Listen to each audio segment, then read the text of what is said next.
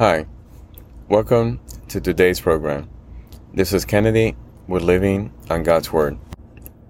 Today we're going to be reading Jeremiah chapter 45 from the Jesus Bible, NIV edition, review key takeaways, and end our session with a prayer. A message to Baruch. When Baruch, son of Neriah, wrote on a scroll the words Jeremiah the prophet dictated in the 4th year of Jehoiakim, son of Josiah, king of Judah, Jeremiah said this to Baruch. This is what the Lord, the God of Israel, says to you, Baruch.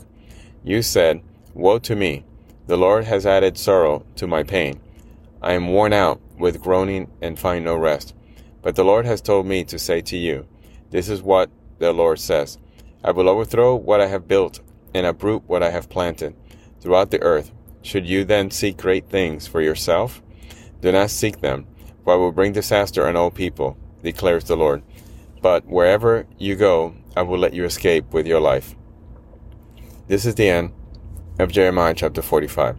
So here again we see another warning from God, a message to Baruch, the son of Neriah, where Jeremiah is dictating to Baruch the message from God on how he will be overthrowing its people for disobeying him. So let us pray. Father, thank you for, again, your words, for your admonishment. We ask that you send the Holy Spirit to our hearts, to take over our lives, to guide us, to give us wisdom, to teach us how to deal with people, how to be Christian-like, how to deal with folks in an emotionally intelligent way where we respect them as individuals, as humans, as Christians. And we guide them and guide ourselves on the path towards you and our daily living, interacting with each other, that we treat each other with love and harmony, and that we work out our differences and conflict in a good way, in a way that respects you, Lord, in a way that respects us, who are your creation. We ask this in Jesus' name.